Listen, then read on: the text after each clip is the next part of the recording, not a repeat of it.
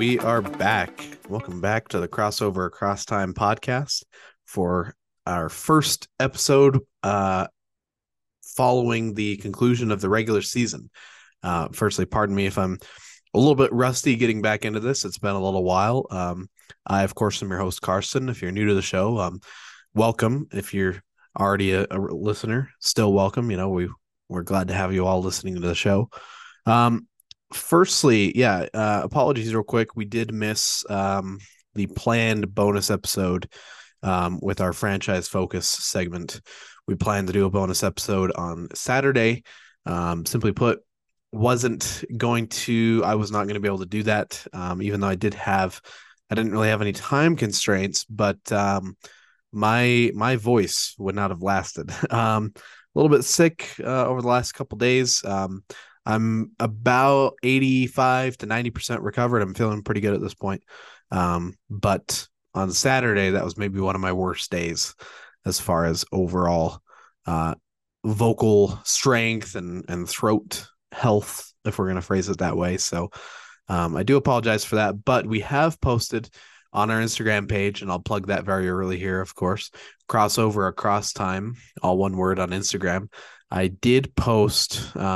We did post just the other day, I believe, or no, it was earlier today, our updated schedule for the postseason as well as the off season once the playoffs and the finals conclude. So we have the dates for those last 4 franchise focus episodes that we will do. Those will all be bonus episodes, as well as the schedule as when it comes to the postseason. When it comes to the regular season, we had a pretty regimented structure, even with the podcast titles, as far as each week was kind of separated, and we did one night. We did one episode for every night of the weekday. Generally, throughout much of the playoffs, we're going to be doing about 3 shows a week. So we're going to cut back a little bit, but we're going to still have a good amount of coverage in those episodes since it'll be spread out among the series. We'll have kind of the same amount of games to talk about through a lot of that. So I think our schedule's good. Again, if you want to see a full breakdown of that schedule, definitely check out our Instagram page. When it comes to this week, of course, this first episode for this week is our season wrap-up. We got to tie up some loose ends from the regular season before we really get in depth, get our feet wet with the actual postseason related stuff. But we will touch on some of that a little bit later in the show. And then on tomorrow's show, we'll recap the 7th seed games. Those, of course, the first games in the play-in tournament, the games between the teams that finished 7th and 8th in their respective conferences.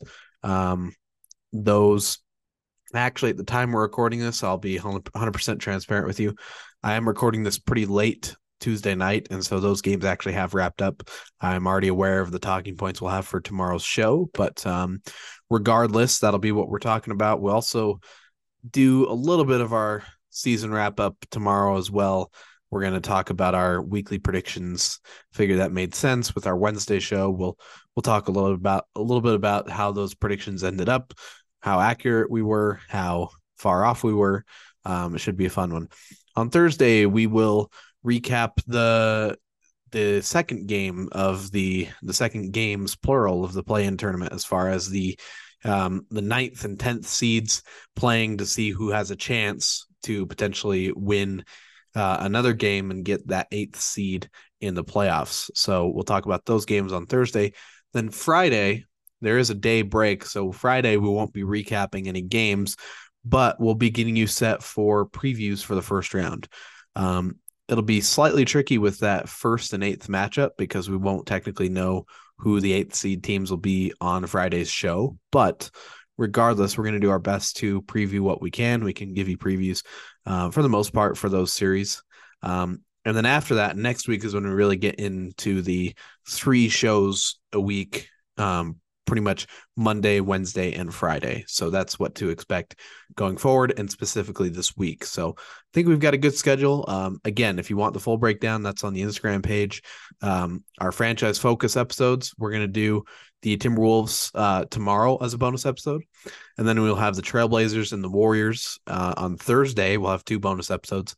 And then we'll wrap it all up with the Wizards on the 14th on Friday as our final bonus episode. So that's how that all breaks down. So that's the I guess, housekeeping of that as far as that goes. But let's go ahead and jump into our final, regular season game summaries. Let's get into that. And we'll do it in our 5-on-5 drill style. If you're not familiar, basically, when we have a weekend of games to recap, we normally would have done this on Monday. But Friday, Saturday, and Sunday, we have 3 days of games. We'd like to focus on 5 games in particular that were the most significant, most noteworthy. So we recap those games in detail. So that's our 5-on-5 drill. And then our Sixth Men segment, that's our name for those little bonus facts that we want to still recognize some individual performances or some facts from those games. Outside of just the game as a whole. So hopefully that makes sense. Let's jump into it. The first game we'll talk about comes from Friday. That's the only game from Friday we'll talk about. We only had 3 games on Saturday. The other 4 that we will talk about in detail are all from Sunday. That's when most of the really high stakes games were played, because that's when those spots were finally to be determined. All of these are Western Conference matchups. Matchups that were key to playoff and play-in seeding. So, firstly, on Friday, we're going to talk the Chicago Bulls winning in Dallas against the Mavericks. Close game, 115-112, despite the Mavericks playing a bit shorthanded. We mentioned that they sat on a number of key players due to injury. And it was a fairly hard-fought game. Yeah, the Mavericks did their best to win this game. This was a game where going into this one, the Mavericks still had a chance to make the play-in tournament if things were able to break their way. They strung together a couple wins, but they weren't able to beat the Bulls. And again, some of that had to do with the fact they didn't have a full deck per se. But hard fought. The Mavericks led by as many as 15 points a couple times, but the Bulls did not go away, and they were able to win at the end. Looking at the box scores for the Mavericks, they had 6 players in double figures, but no one with more than 13 points. 3 players with 13 points. That was Luka Doncic, Markieff Morris, and McKinley Wright IV. Those were their 13-point scores, their leading scores, the trio. For the Bulls, though, they had 3 players with 20 or more points, those being Kobe White, Nikola Vucevic, and Patrick Williams. So solid games for them, even though they themselves did not play DeMar DeRozan or Zach LaVine. They just had a little bit more to work with, stronger performances, and they were able to get that win. We'll have some news stories to talk about in just a moment. Regardless of that story, I say that because we have one that talks in particular about this game and the Mavericks, the way they closed out their season. Completely unrelated to the actual findings of whatever that news story has for us. I did find it odd that they would rest players in such a key game. Even if you are kind of realizing that this season is not going to end as strong as you'd like, to kind of, wave the white flag like that did feel odd to me. That's all I'll say for now. Again, we'll talk a little bit more in detail in just a moment. But yeah, nice win for Chicago. They, of course, were kind of already locked into their play-in position, but a tough loss for Dallas nonetheless.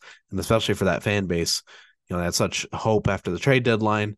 They get the Kyrie Irving trade. He's part of the team now. And now suddenly they're not even in the postseason. It's just kind of shocking. So that's the first game. And again, that was from Friday.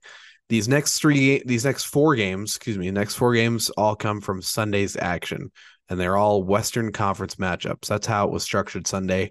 All 30 teams played, and 14 of those 15 games were interconference matchups, East versus East or West versus West. With the way it works out, 15 in each conference. There was one game that was West versus East. That was Rockets Wizards. Not a huge deal there. Otherwise, it was all interconference stuff. And we start with the We start with the cough, excuse me. We start with the Minnesota Timberwolves winning a wild, it's almost beyond words, this whole storyline with this game. A wild game at home against the New Orleans Pelicans, a very key game in their play-in positioning.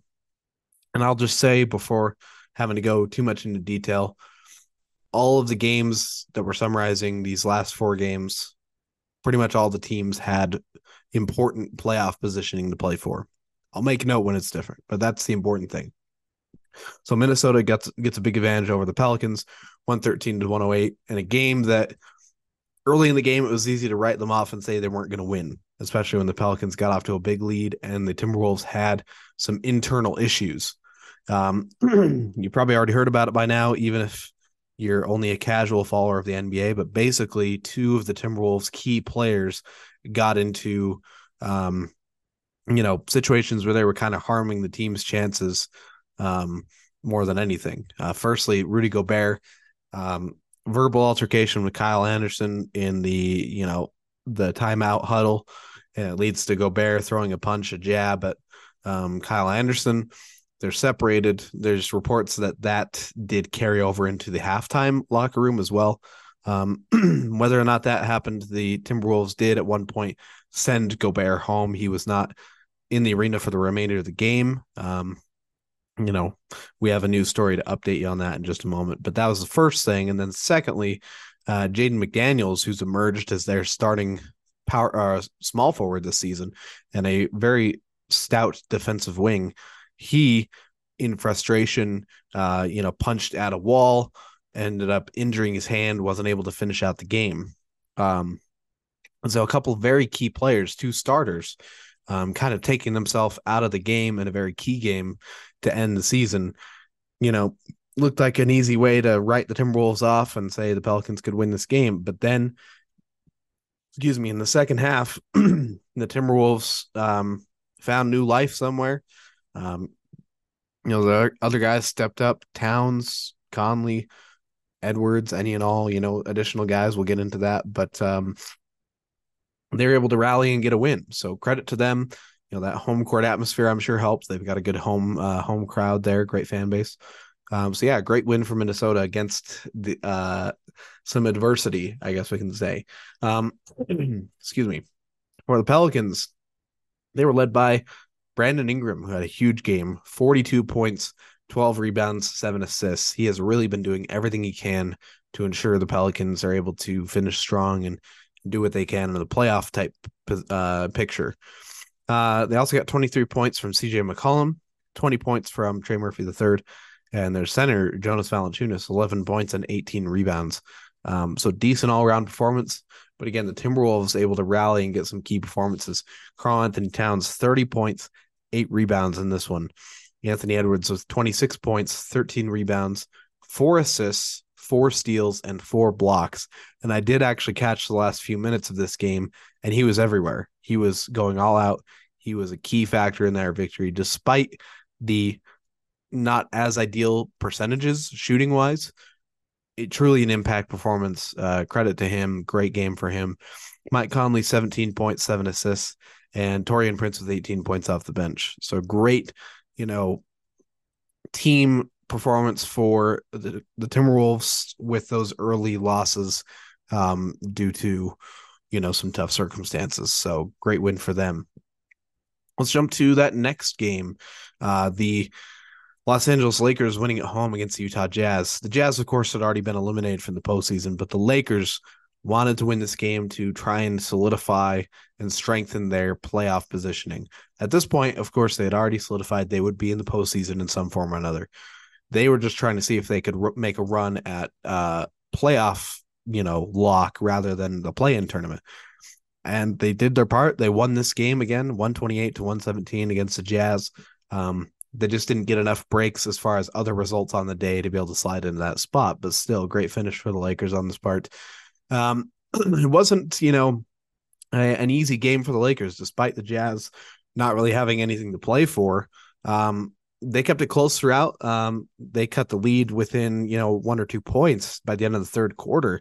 So it was a very competitive game throughout, but the Lakers were really solid. They played a great game, and so props to them. Great win for them in this scenario.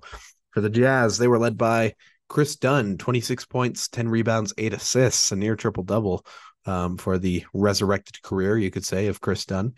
23 points for Kelly Olynyk and 20 points off the bench for Simone Fontecchio. Nice to see there the old rookie Fontecchio, the Italian, getting that done. For the Lakers, though, they had a bevy of double-figure scorers being led by LeBron James, 36 points, 6 rebounds, 6 assists, a steal and a block, good percentages, doing his kind of thing. Anthony Davis, only 16 points, but 13 rebounds, 3 assists, 3 steals, and 4 blocks. Very stout defensively. Even without great scoring, he's still able to contribute. D'Angelo Russell added 17 points, had a couple key three-pointers, and they had a great game, great team game, and again, a big win for them in that circumstance.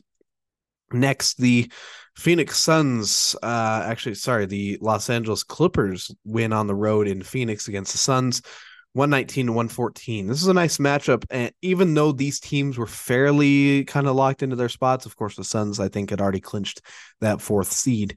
Had the Clippers lost this, they might have slipped to 6, and the Warriors could have taken that 5th spot. But by the Clippers winning this, they clinched that 5th seed and confirmed their first round playoff matchup against who else but the Phoenix Suns. So kind of an interesting way that worked out. The Clippers win, and they guarantee that the team they just beat is now the team they'll face in a playoff series. So kind of a unique situation there in some ways. But yeah, 119 to 114, nice win for the Clippers here. And they were trailing early to the Suns. The Clippers took a lead in the 3rd quarter, lost it for a bit, retook the lead in the 4th, and were able to win the game. They were down by 11 points at one point, so it was a great win overall. For the Suns, they did not play a lot of their key players, and that's a theme we'll talk about with our 6-man segment. Their leading scorer was Saban Lee, who had 25 points, and he also had 10 assists. So great game for him. They had 4 other players in double figures: Josh Okogie, Jock Landale, Landry Shamet, and Terrence Ross. 5 other players. Darius Baisley had 16 points as well. He was their 2nd leading scorer. Meanwhile, for the Clippers, Norman Powell led them in scoring off the bench, 29 points. They got 25 each from Kawhi Leonard and Russell Westbrook. Leonard also had 15 rebounds and 6 assists. Westbrook with 9 assists and 7 rebounds. And then Bones Highland and Ivica Zubac also had double figures in scoring. So great win for the Clippers. Again, locks them into that playoffs series, with the Phoenix Suns. And finally, the last game, this one was probably the most noteworthy as far as, game itself and achievements. The Warriors, if you're talking about teams recognizing the importance of a certain game, closing out the season strong, playoff positioning, all those types of things, there's no real better example of seizing that opportunity and making sure you get the result you want than what the Warriors did in this game. And I didn't see this game in particular, but this is absolutely ridiculous. They led by 59 points at one point, winning by just slightly less than that, 56 points. They had 55 points at the end of the 1st quarter, which is an NBA record. They set a new NBA record in this game, final game of the season. Absolutely ridiculous. You look at this, the flow of the game, the lead tracker, a little section on the NBA's website. It's just unreal. It looks like they were just trying to rack up as many points as possible, see if they could set, largest margin of victory. It was ridiculous. For the Trailblazers, of course, should be factored that they are one of the biggest, most affected teams on the injury front. All their key players are out, whether that's they've been injured during the season, they've been deactivated because they've been eliminated from the playoff picture, any and all of the above. So their starting lineup in this game: Skylar Mays, Shaden Sharp, Trendon Watford, Kevin Knox II, and Jonathan Williams. And it's nothing against any of those guys, but usually those would be your, 8th through 13th men type of players off the bench, generally, So they're thrust into this situation. They're doing what they can. Skylar Mays had a nice little game, 21 points, 12 assists. 18 points for Shaden Sharp, 17 for Jonathan Williams. But going against the Warriors, they're motivated, and in maybe their lone road game where they were able to really dominate, it was hard to overcome that. Their leading scorer, Stephen Curry, 26 points, 7 assists, 5 rebounds. He had 5 3-pointers on the night. Klay Thompson, 20 points and 6 3-pointers on the night. Moses Moody actually was the second leading scorer. He had 25 points off the bench and hit 4 threes. Jordan Poole, 21 points off the bench, 4 threes. So just raining 3-pointers, Jonathan Kuminga, a really nice game, 15 points, 7 rebounds, 6 assists, 2 blocks, and a steal, along with 1 3-pointer as well. 2 threes for DiVincenzo in the starting lineup, 10 points, 8 assists, 6 rebounds, and 5 steals. Draymond Green with 2 steals and 2 blocks as well. So, yeah, just a dominant all-around performance for the Warriors. Fantastic stats. Again, record-breaking stats. And, they really took care of business, if we want to oversimplify it. But, yeah, shout out to them. So that's our 5-on-5 drill. Let's real quick run through our 6 men. Again, these are statistical notes from the games that we didn't have a chance to talk about. Some notes from Friday. Alperen Sengun of the Houston Rockets collected 21 rebounds in a win in Charlotte against the Hornets. And similarly, Anthony Davis grabbed 21 rebounds in their win at home versus the Phoenix Suns. So a couple big rebounding nights. Also on Friday, Trae Young had 27 points and 20 assists in a loss versus the Philadelphia 76ers in Atlanta. Huge 20-20 game. Very impressive there. Then some notes from Sunday. Firstly, Peyton Pritchard had a 30-point triple-double in the Celtics win at home versus the Atlanta Hawks. Cameron Thomas of the Brooklyn Nets logged 46 points in their loss at home versus the 76ers. And those two kind of start this trend we'll have with these next few items as far as the last couple of games, depending on injuries and or team situation. There's a lot of opportunity for players who don't get a lot of minutes to start games, to play kind of loose and free and do what they want as far as shot attempts, things of that nature. And so that's kind of, Peyton Pritchard especially, he's been kind of trapped as a 9th, 10th man this season, even though he's a strong player, a nice bench piece. So he has a nice game in their win. Cam Thomas, he's a little different, but still 46 points. That's huge. This one, of course, this was a little different, but Udonis Haslem, longtime member of the Miami Heat. This is his final NBA season, and thus Sunday was his final regular season game. He didn't quite start, but he played the most minutes he's played in probably 4 or 5 seasons. And he logged 24 points in his final regular season game, which was a home victory versus the Orlando Magic. Bam Adebayo awarded him a rocking chair. And it was pretty cool to see, and it's always nice when, of course, you have a guy who's played for a franchise a long time and who's been a multiple-time All-Star. You're going to recognize him, but it's always cool to also recognize a guy like Haslem, who at his best was a very solid role player, and at his worst being, comparatively more just, least amazing, least productive in terms of just on-court play and talent level.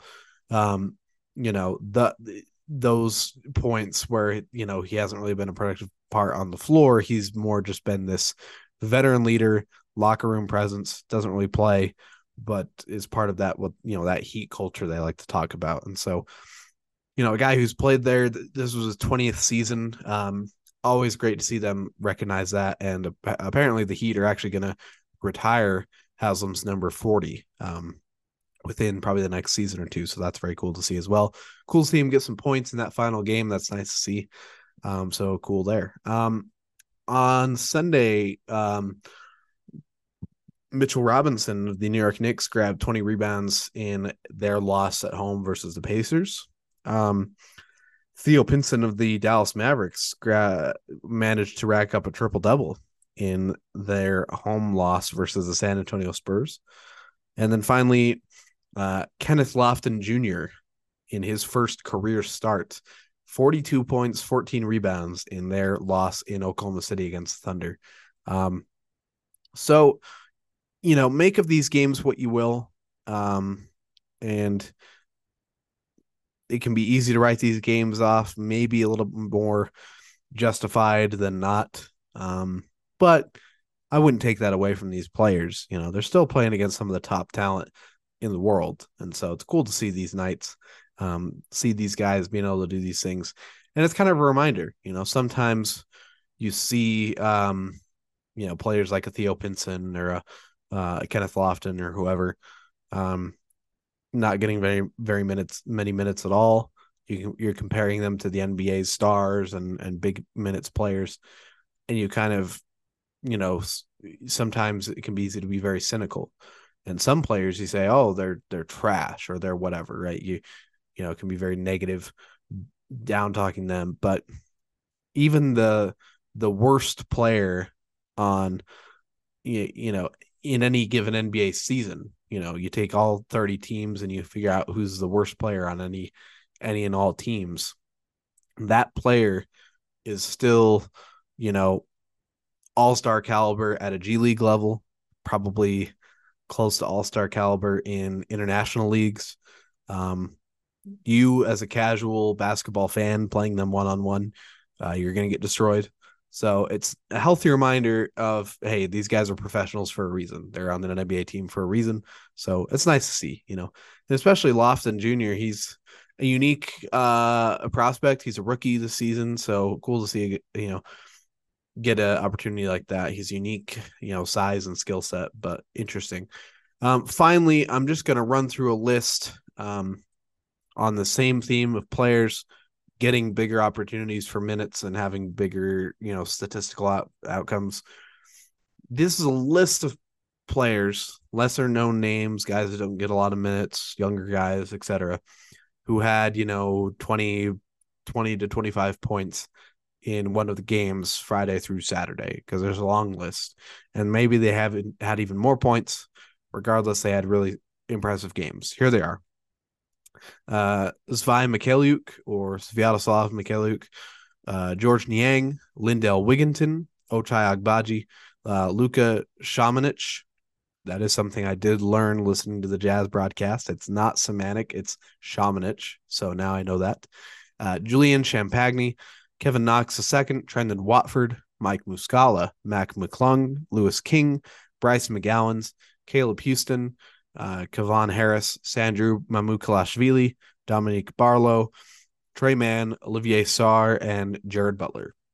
Those are a very quick list of a lot of guys who had some nice scoring nights. So shout out to them for being able to do that. And that takes care of our 6 men segment. So that's the last of our just normal game summaries. Again, we'll do summaries of playoff games, and that'll still be a factor, but it'll be a little bit different, have maybe some more direct talking points with those. Let's now get into the key news. We've alluded to some of these items, but now we'll talk about the news more in detail. So firstly, we'll start with that Minnesota situation. That's probably the biggest thing. Gobert has been suspended by the team for their play-in game, which is tonight versus the Los Angeles Lakers in Los Angeles. And Jaden McDaniels, who had that hand injury, he has fractured something. He's out indefinitely. So that's just, continuing on that theme. Those are 2 key losses, and that impact on that game against the Lakers is worth noting. I'm not going to be very specific because, again, I already kind of know the outcome of that game. There's a lot of talking points there, but very key things to keep in mind with that game. Next, for the Clippers, it's reported Paul George, who has that leg injury he's been dealing with for the last few weeks, he's for sure going to miss the beginning of their first round series versus the Phoenix Suns. I imagine that means first game or 2. Return date really not official at any point so far, but of course we'll keep you updated on that. Big blow to Memphis's playoff hopes. Steven Adams, who's missed much of the season with a knee situation, knee injury, he's likely out for the playoffs. So they will be without their starting center. They're already without one of their key backup front court players in Brandon Clark. So that's going to be a tough situation for Memphis to work around. That was a key part of Lofton getting a chance at a little more secure roster spot. Again, we'll talk a little bit more about that with our transactions, but yeah, something to keep in mind with Memphis. We talked briefly about that Dallas situation, resting players with injuries during that key game. There's a report shortly after that game happened that the NBA is going to launch a probe to investigate that team situation following that decision. The resting those players in that game that eliminated them from playoff contention.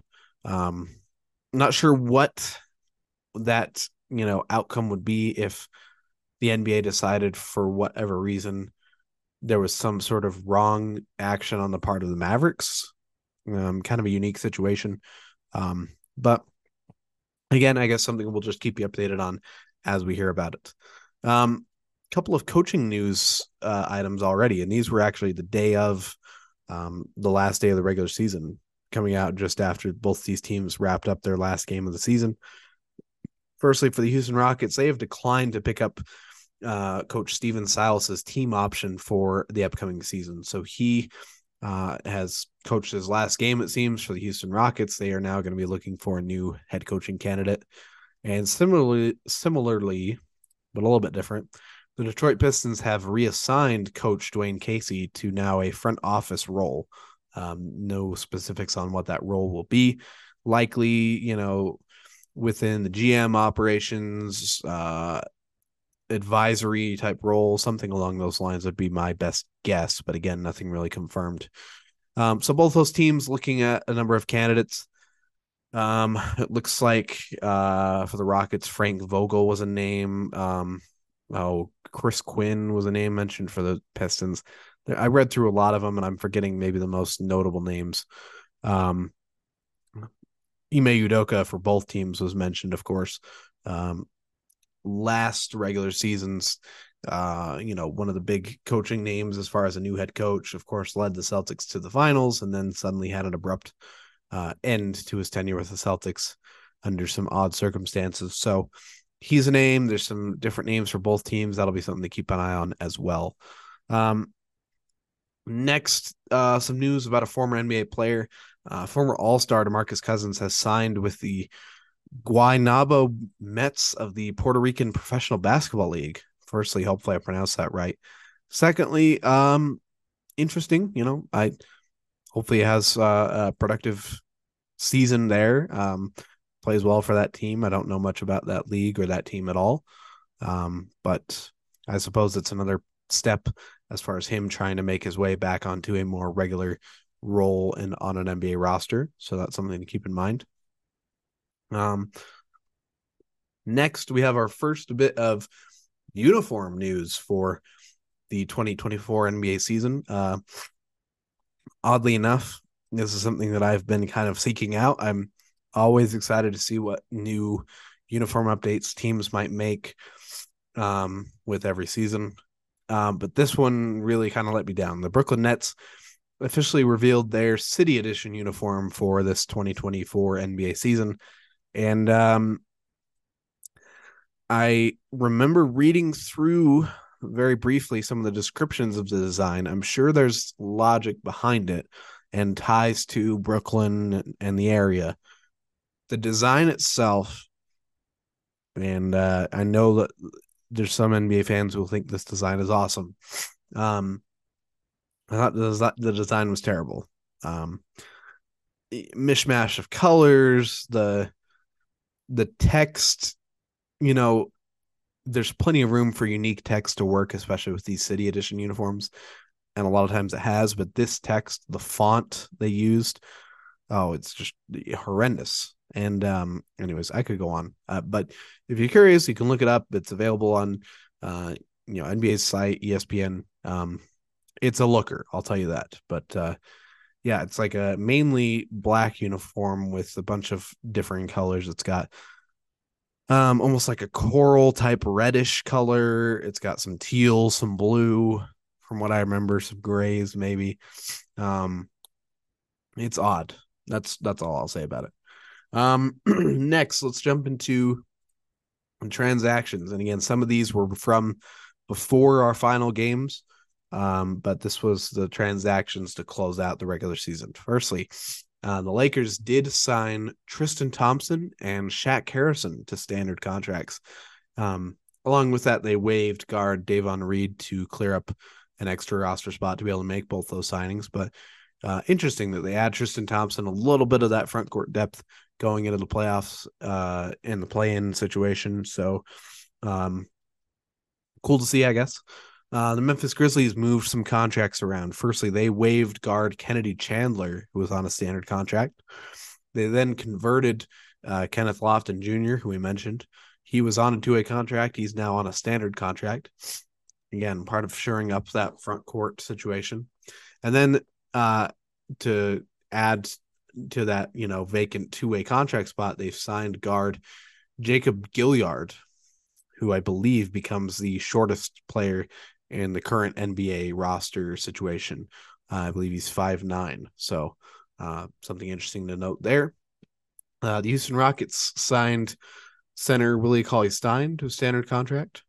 The New York Knicks signed forward Isaiah Roby to a standard contract. The Utah Jazz signed center Vernon Carey Jr. to a standard contract. So much of those, filling out final roster spots. The New Orleans Pelicans, they had recently released Darren Sebron, but they've recently re-signed him to a two-way contract. The Brooklyn Nets signed forward Raekwon Gray to a two-way contract. And finally, the Portland Trailblazers signed center Chance Comanche to a standard contract. A lot of those kind of filling up gaps to close out the season. But those are the final transactions really to report outside of any potential postseason preparation type moves, although I think those are kind of few and far between. So we now shift into our final key news items before we jump to our next segment. And these are all more NBA general type records or news items. And the first one is about a record. Apparently the NBA set a league total attendance record this season, along with a few other records relating to attendance and, sales and things like that. So cool to see. Definitely after a turbulent last several seasons relating to, the pandemic, world health issues, bringing back, sporting events, full crowds, all that kind of stuff. To bounce back and actually have a new league record in that department. That's really cool to see. So happy to see that. Also, the 36 playoff officials have been officially announced by the NBA. I'm sure that list is readily available. I didn't glance through it myself because I'm not really familiar with the details of a lot of these refs. I know a handful of the names of the refs, but that's about it. Next, the weekly and monthly awards, the final batch of those have been announced. So firstly, the players of the week for week 25, the final week of the NBA season. Bobby Portis Jr. and Kawhi Leonard in the East and the West, respectively. Those were NBA players of the week. So congratulations to them. And then monthly awards. So this is March and April together, since there was only, the first week or so of April that counted. Coaches of the month, Doc Rivers and Taylor Jenkins in the East and the West, respectively. Congratulations to them. Rookies of the month, Paolo Banchero and Jalen Williams. That's Len Williams of the Oklahoma City Thunder. Rookies of the month in the East and the West, respectively. Congratulations to them. And finally, Joel Embiid and Anthony Davis, players of the month in the East and the West, respectively. So congratulations to all of those guys, both weekly and monthly award winners. Well-deserved, all of them. Congratulations on that. And we want to officially announce the winners of each season's statistical championships. They're called championships. They're titles. You've heard of, the scoring champion or the scoring title. In the early days of the NBA, this was done based on total numbers of certain stats, mainly scoring, total points scored in a season. total rebounds in a season, total assists. Excuse me. But I believe it was either late 50s or early 60s when the requirements were modified and it shifted from totals to averages. So from that point on, it's the highest scoring average, highest rebounding average, with some exceptions. You have to play a certain number of games for that to qualify. You couldn't play 3 games, average 40 points a game, and then suddenly be the league scoring champion. So there's some qualifiers there, but for the most part, it's average. And we'll start with this season's blocks champion or blocks title. Most blocks per game. That goes to Jaren Jackson Jr. of the Memphis Grizzlies. Congratulations to him. Next, our steals title. That went to OG Anunoby of the Toronto Raptors, highest steals per game average. Congratulations to him. This season's assist champion, most assists per game. The assist title, that is James Harden of the Philadelphia 76ers, his second assist title in his career. Oh, by the way, Jaren Jackson Jr., this is his second consecutive block title. For the rebounding title, that is Domantas Sabonis. He's a first-time winner of that distinction. Congratulations to him. And then finally, this season's scoring champ, the scoring title goes to Joel Embiid, his second consecutive season winning the scoring title. So congratulations to all 5 of those guys earning those distinctions. They're now that they can add that to their NBA resume. So definitely props to them for being able to do that this season. Great stuff to see. With that takes care of our news. We had a lot of news to cover up there, but we covered it. We're good. We're good through that.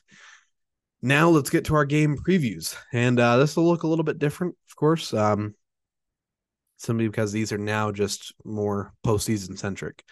The times I will give are in Eastern Standard Time. Tonight's games, of course, these games have already passed by the time you're hearing this, but tonight's games were those 7th and 8th matchups. TNT 7:30 was the Atlanta Hawks in Miami against the Heat, and then TNT at 10 o'clock, the Minnesota Timberwolves in Los Angeles against the Lakers. The home team in both cases were the 7th seed, visiting team were the 8th seed. So those were tonight's games. So now tomorrow's games, these, of course, now we're getting actual previews for you. Tomorrow's games, we have 2 games, similar to, tonight we had 2 games. These are your 9th and 10th matchups, and they're both on ESPN. First at 7 o'clock, the 10 seed Chicago Bulls are in Toronto to face the 9 seed Toronto Raptors. And then at 9:30, the 10 seed Oklahoma City Thunder are in New Orleans to face the 9 seed Pelicans. So those are your 2 9-10 matchups. First the East, then the West. Those should be some very interesting games. Thursday, we don't have any games. We have a 1-day break. And then on Friday, we have 2 games again. This will be your matchup between the loser of the 7th, 8th game and the winner of the 9th and 10th game. And again, that's East and Western Conference. Those will both be on TNT. There have been no times officially announced for those, but of course, we'll keep you updated on that as soon as we can. Likely that'll be posted sometime on Friday before those games actually take place, or actually, it'll probably be Thursday when those are announced, because Wednesday's games will help determine what those matchups will be. So that's the schedule going forward. Again, very brief, but once we get to the weekend, it'll start to kind of get busy again, because we'll have, 3 or 4 games each day, and those will all be key playoff matchups. So that'll be great to watch out for. With that takes care of our game summaries. So that was a little bit quicker than some of the other items we've had tonight, but let's jump to our power rankings. So now we're getting into the true season recap stuff. Firstly, our last power rankings, weekly power rankings for the season. And firstly, I want to apologize that we don't have Wyatt again on this one. Simply, again, miscommunication on scheduling. I'm getting this recorded a little bit later than he would be able to stay up for, and so that's my bad. But we're definitely going to get Wyatt back on the show in the coming weeks during the playoffs, and especially once he's freed up with his school requirements. I think he's going to be it's going to be easier for both of us to coordinate that. So that'll be good to have him on. But our final power rankings, as far as mine go, not a ton of major changes. Some changes in that play-in group, as far as teams solidifying their stance. Firstly, that top group, I kept the Bucks at number 1, Celtics 2. The Sixers swap with the Nuggets for 3 and 4. So the Sixers are 3rd, Nuggets 4. And then the Cavs swapped with the Grizzlies. So Cavs 5, Grizzlies 6. Kings, Knicks, Suns, and Nets, they all stayed the same. So that rounds out my top 10. Milwaukee, Boston, Philadelphia, Denver, Cleveland, Memphis, Sacramento, New York, Phoenix, and Brooklyn. That's kind of loose structure, how I feel like the end of the season, that's where those teams ranked on, regular season performance, what they're able to do, overall consistency, things like that. Just outside that top 10, I did move the Golden State Warriors up to 11, dropping the Miami Heat down to 12, those 2 swapping spots, of course. Below them in the 16 downward spot, Timberwolves moved up 2 spots to number 16, moving the Raptors and the Hawks down a spot each. The Thunder and the Bulls swapped spots as well. The Thunder moved up to that 19th spot. The Bulls moved down to 20th. Then some switching, Pacers jumped up a couple. Wizards and Magic fell down. That was a little bit lower on the list. Finally, I did move the Rockets ahead of the Spurs for that 3rd lowest spot. Pistons lowest, then the Spurs, and the Rockets, the Hornets, and the Trailblazers working upward. But again, overall, really not a ton of change. And I think that kind of makes sense. We had some final jostling in that play-in area, but now we're in the part where this all needs to translate to actual, getting it done in postseason situations. And so, that top group, that's really just kind of outlook on what these teams did this season. And it'll be interesting to see how many of these teams translate that into deep playoff runs, playoff success, versus teams that, fail to meet those expectations in the playoffs. So that is our power rankings. Again, a little bit brief, but when you don't have, those upcoming regular season games to talk about, there's not as much to focus on with power rankings, as we're now shifting into more actual, playoff results and things of that nature. So that's our final power rankings. Of course, we'll post this along with our next segment. We'll have that on the Instagram page. Again, that's crossover across time, all one word on Instagram. So definitely check that out. And let's go to that next segment, our final weekly MVP, our week 25 MVP. So I'll explain again, if you're new to the show, on how we pick our MVP for a given week. We, of course, like to pick players who had statistical great performances, high averages and rebounds and points and assists and things like that. Great percentages are nice to see too. But we also don't pick candidates that had 500 or below records. We like to see someone who is a part of a team's, winning in a given week, racking up wins, strengthening their team's position, things like that. Plus minus also helps to see as well. So that's just some guidelines as far as what we look for. And here's this week's candidates that we picked for week 25, the last week of the regular season. We have Jaren Jackson Jr., LeBron James, Stephen Curry, Anthony Edwards, Norman Powell, Peyton Pritchard, Kawhi Leonard, Jimmy Butler, Karl Anthony Towns, and Kevin Durant. Those are your 10 candidates. A couple of those names a little odd to see in this list, especially Peyton Pritchard, but you have a 30-point triple-double, and you have another strong game along with that earlier in the week, and you find yourself on this list, so kudos to him. He had a great week. Again, a lot of these guys well-deserving. They all had some pretty great weeks. Couple of guys averaging 10-plus rebounds, Kawhi Leonard and Karl Anthony Towns. Shout out to them. They also went 3-0 this week, so their teams were very successful. Decent all-around percentages too. Defensively, though, there was not as much to be seen on that statistical front. Um, Jimmy Butler was solid. Real quick shout out for him. He shot 75% from the floor, and that's not a typo. 75% from the floor over 2 games. And he had multiple 3-point attempts. So that was pretty remarkable to see. Yeah, Durant shot nearly 58% from three, 57% from three, just about. So that was pretty wild. Norman Powell, despite a terrible 3-point shooting week, he still averaged about 26 points a game. All those guys had some pretty solid all around weeks, but I get them talked about first simply because that top 4 group, those first 4 names I mentioned, are probably going to be our main front runners for this week's MVP. But I wanted to acknowledge what those other guys were able to do in the week. Pritchard, 26 points a game, 9 rebounds, 8 assists. Kudos to him and kudos to all those guys. Great weeks all around. But again, I think we're going to limit it to now these main 4: Jaren Jackson Jr., LeBron James, Stephen Curry, and Anthony Edwards. And all these guys averaged more than 27 points a game. Jaren Jackson Jr. the most with 31 points a game. They're all in that kind of similar range. And then there's some differences. Jaren Jackson, a little bit more post-centric and defensive focused.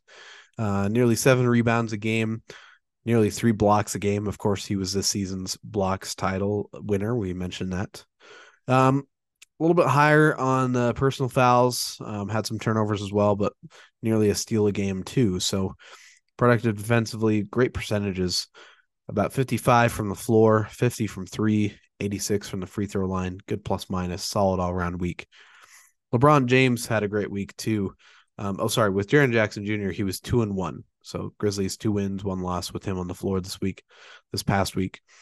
LeBron James this past week, they were 3-1. The Lakers were 38.5 points a game, 6.3 rebounds, 6.3 assists. Highest turnovers of anyone on the list, 4.5 turnovers. Nearly a block, nearly a steal every game. Low personal fouls, so that's impressive. Decent all-around percentages, 50 from the floor, 48 from the 3, 80 from the free throw line. Solid week. Stephen Curry, the Warriors were 3-0 in this last week of the regular season. 28 points a game, about 6 rebounds, 6 assists, 2 turnovers, 1 steal, and about 1.5 personal fouls. Not bad at all. Percentages great as well. 52 from the floor, 46 from 3, 93, and 94 nearly from the free throw line. He had the biggest plus minus of any of these guys, though, 24.3 plus minus compared to Jaren Jackson Jr., 6.3, LeBron James, 3.5. And then finally, of these 4, Anthony Edwards, he was also 3-0, 27 points a game, nearly 8 rebounds, 3 assists, but about the same number of turnovers, though, so kind of a 1-to-1 assist-to-turnover ratio. 2.3 steals, 2 blocks, maybe the best all-around defensive numbers of any of these guys. Percentage is low, though, about 44 from the floor, 39 from 3, and 70 from the free throw line, but still a great week all around. And as I ran through those, as I looked at the teams and how they were looking to close out their weeks, it's kind of a 2-horse race. Well, 3. I mean, I think we kind of maybe moved Jaren Jackson Jr. out of the conversation, even though he had a great week. Still props to him. It's probably LeBron, Curry, and Anthony Edwards. And to me, it's really LeBron or Curry. I think Timberwolves knew that, they were going to be pretty well set as far as a play-in type spot, and they were looking for that specific seeding. The Lakers and the Warriors, meanwhile, they were fighting to try and, lock in a playoff spot, not that play-in spot. They were fighting for, the standard playoffs, 6th seed and up. So that was impressive to see. Both those teams have great runs in pursuit of that. But in particular, the Warriors, the way they responded, and especially that last game, we can't discount the importance of just one of those games. The Warriors in particular, 3-0 in the last week, really finished strong to lock in that 6th seed, finished just ahead of the Lakers. That was key to see. And, comparing Curry's stats to LeBron's. Curry with the lower turnovers, the better percentages a little bit all around, and the higher plus minus. Undefeated, and what he was able to do for his team, and what his team was able to do compared to LeBron and the Lakers. I think that gives Curry a little bit of an edge. And so I think with that, I feel like we can go ahead and lock that in. And we will confirm that as our final weekly MVP for the 2023 NBA regular season. We're going to lock that in for Stephen Curry. Congratulations, Steph. You're probably going to be busy over the next few weeks with playoff basketball, but if you ever want to stop by, it'll be out of the way. Of course, your series is in Sacramento. You're staying in California for your playoff series, but if you ever want to stop by, check out the trophy. You'll be the last and latest name on the trophy. We'd really appreciate seeing you. But congratulations again, our last weekly MVP. That takes care of what would be basically the whole show that we'd have for our normal Monday type show following any given, regular season week. But we do want to touch on a new segment, a new part of the show. And this is also something that we posted on our Instagram page. Of course, during March, the basketball world shifts its focus almost entirely to college basketball and the March Madness brackets and the tournament, the NCAA tournament. And everyone has a lot of fun filling out brackets, and rightly so. It can be very chaotic.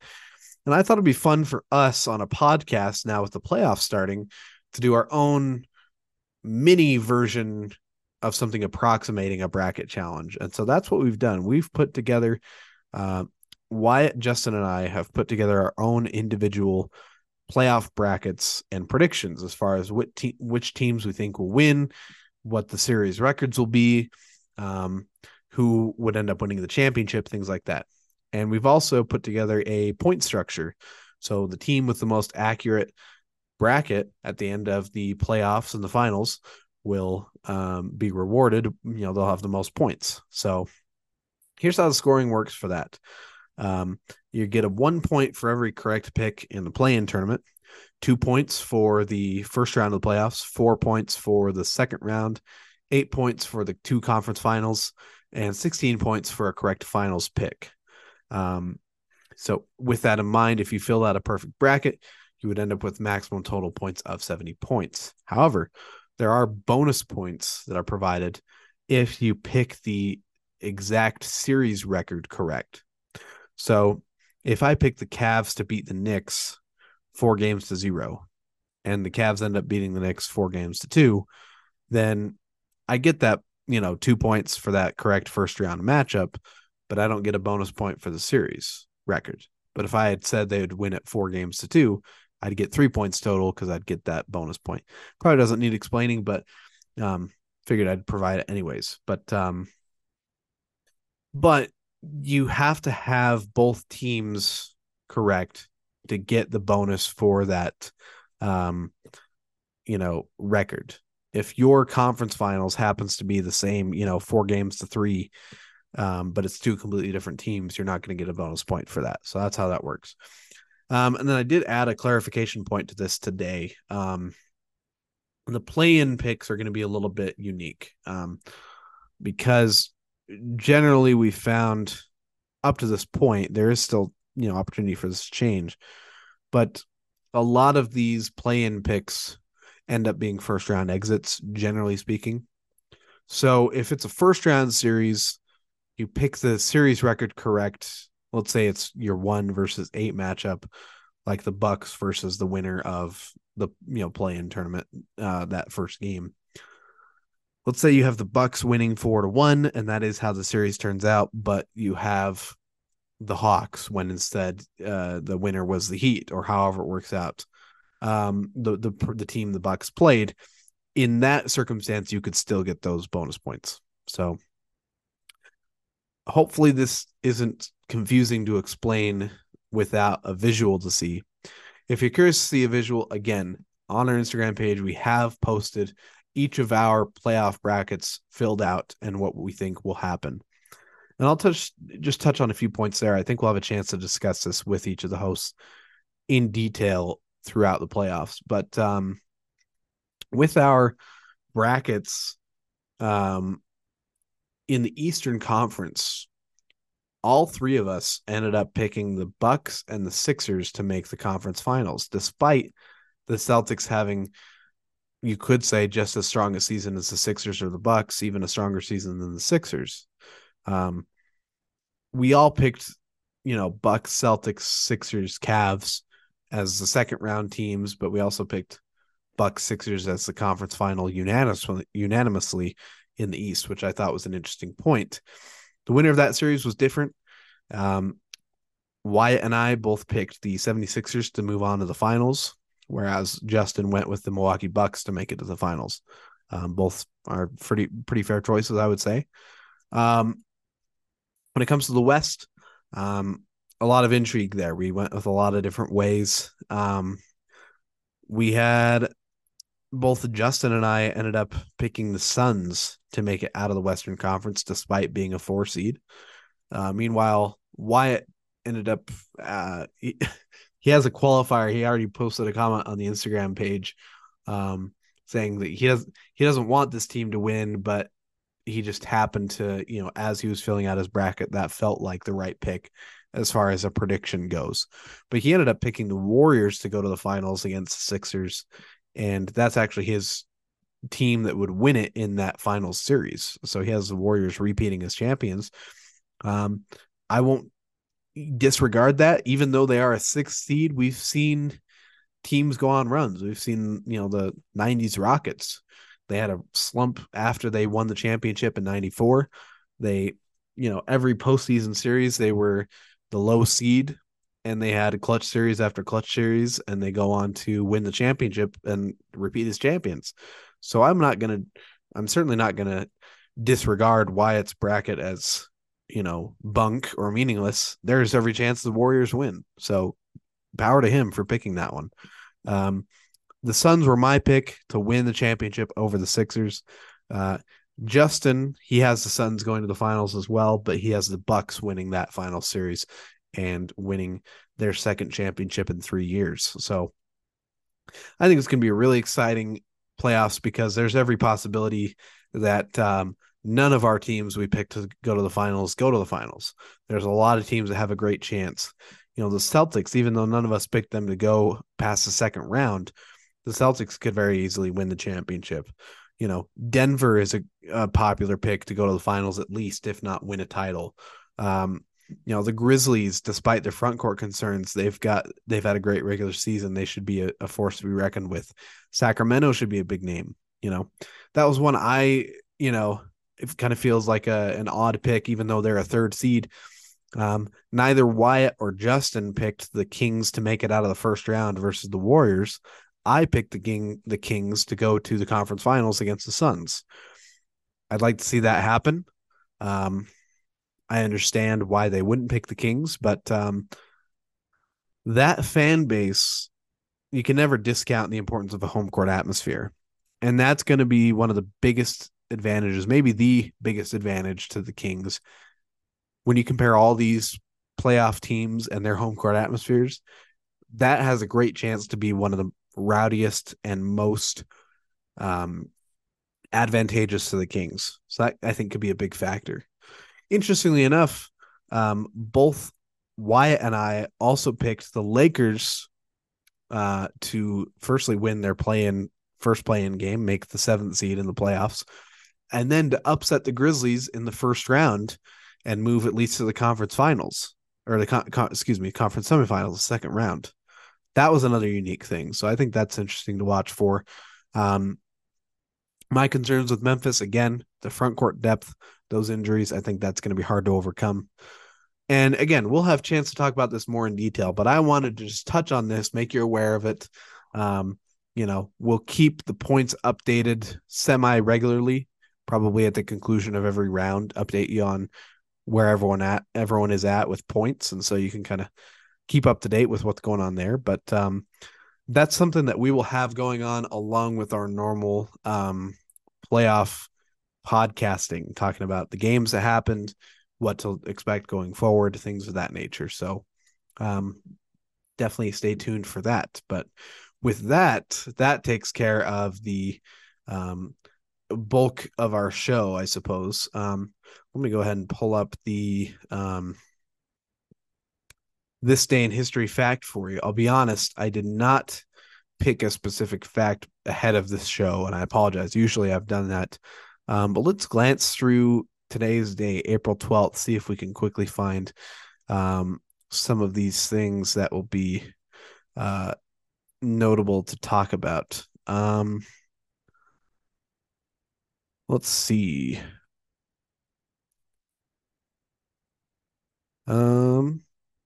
Ooh, this is a great one. Yeah, let's talk this one. Today's date, we're going all the way back to 1958 for this one, and this is a fantastic moment that kind of gets overshadowed. April 12th of 1958, Bob Pettit poured in 50 points as the St. Louis Hawks, who missed the championship by a whisker a year earlier, beat the Boston Celtics 110-109 in Game 6 of the 1958 NBA Finals to dethrone the Celtics as NBA champions. That was early in the Celtics dynasty, the Bill Russell dynasty. I think they had only won 2 or 3 championships, only, of course, relatively speaking, but I believe they'd only won 2 or 3 times before the Hawks disrupted them. And then the Celtics went on to win 7 or 8 straight. It was disrupted again by Wilt Chamberlain's 76ers in 1967. And then the Celtics went on to win 2 more after that. So, yeah, one of only 2 teams to win during that run. Wilt Chamberlain's Sixers was the second one, but this first one, the Bob Pettit St. Louis Hawks teams.